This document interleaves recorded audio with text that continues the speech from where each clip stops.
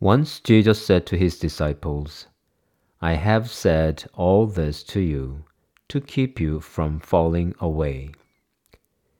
They will put you out of the synagogues. Indeed, the hour is coming when whoever kills you will think he is offering service to God.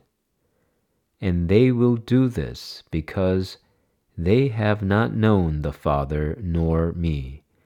But I have said these things to you, that when their hour comes, you may remember that I told you of them."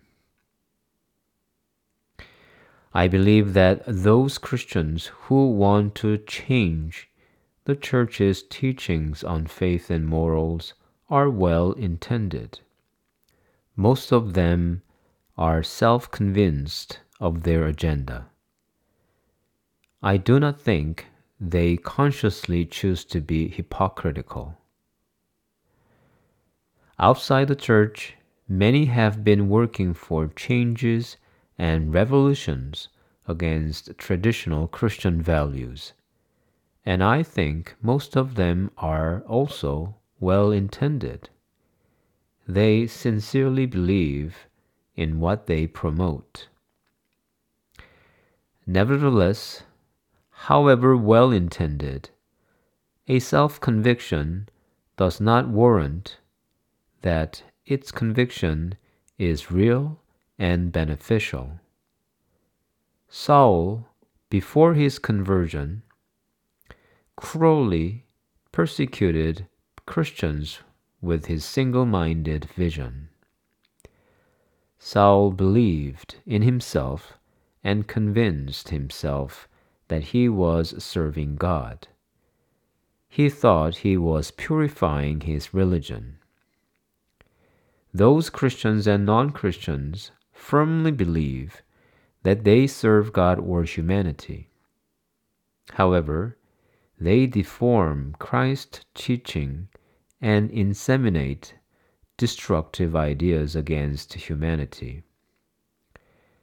They convince themselves that they bring development and advancement for humanity, but they will bring adverse consequences to their society.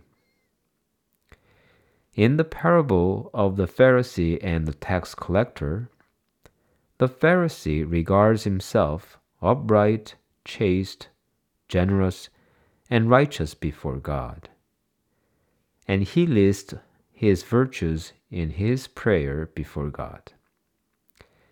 But Jesus says this Pharisee did not go to his home justified, while the tax collector who admitted his sins did go home justified. Perhaps the Pharisee was all well-intended and lived with self-convictions, but the reality was the opposite. Man is not the ultimate measurement.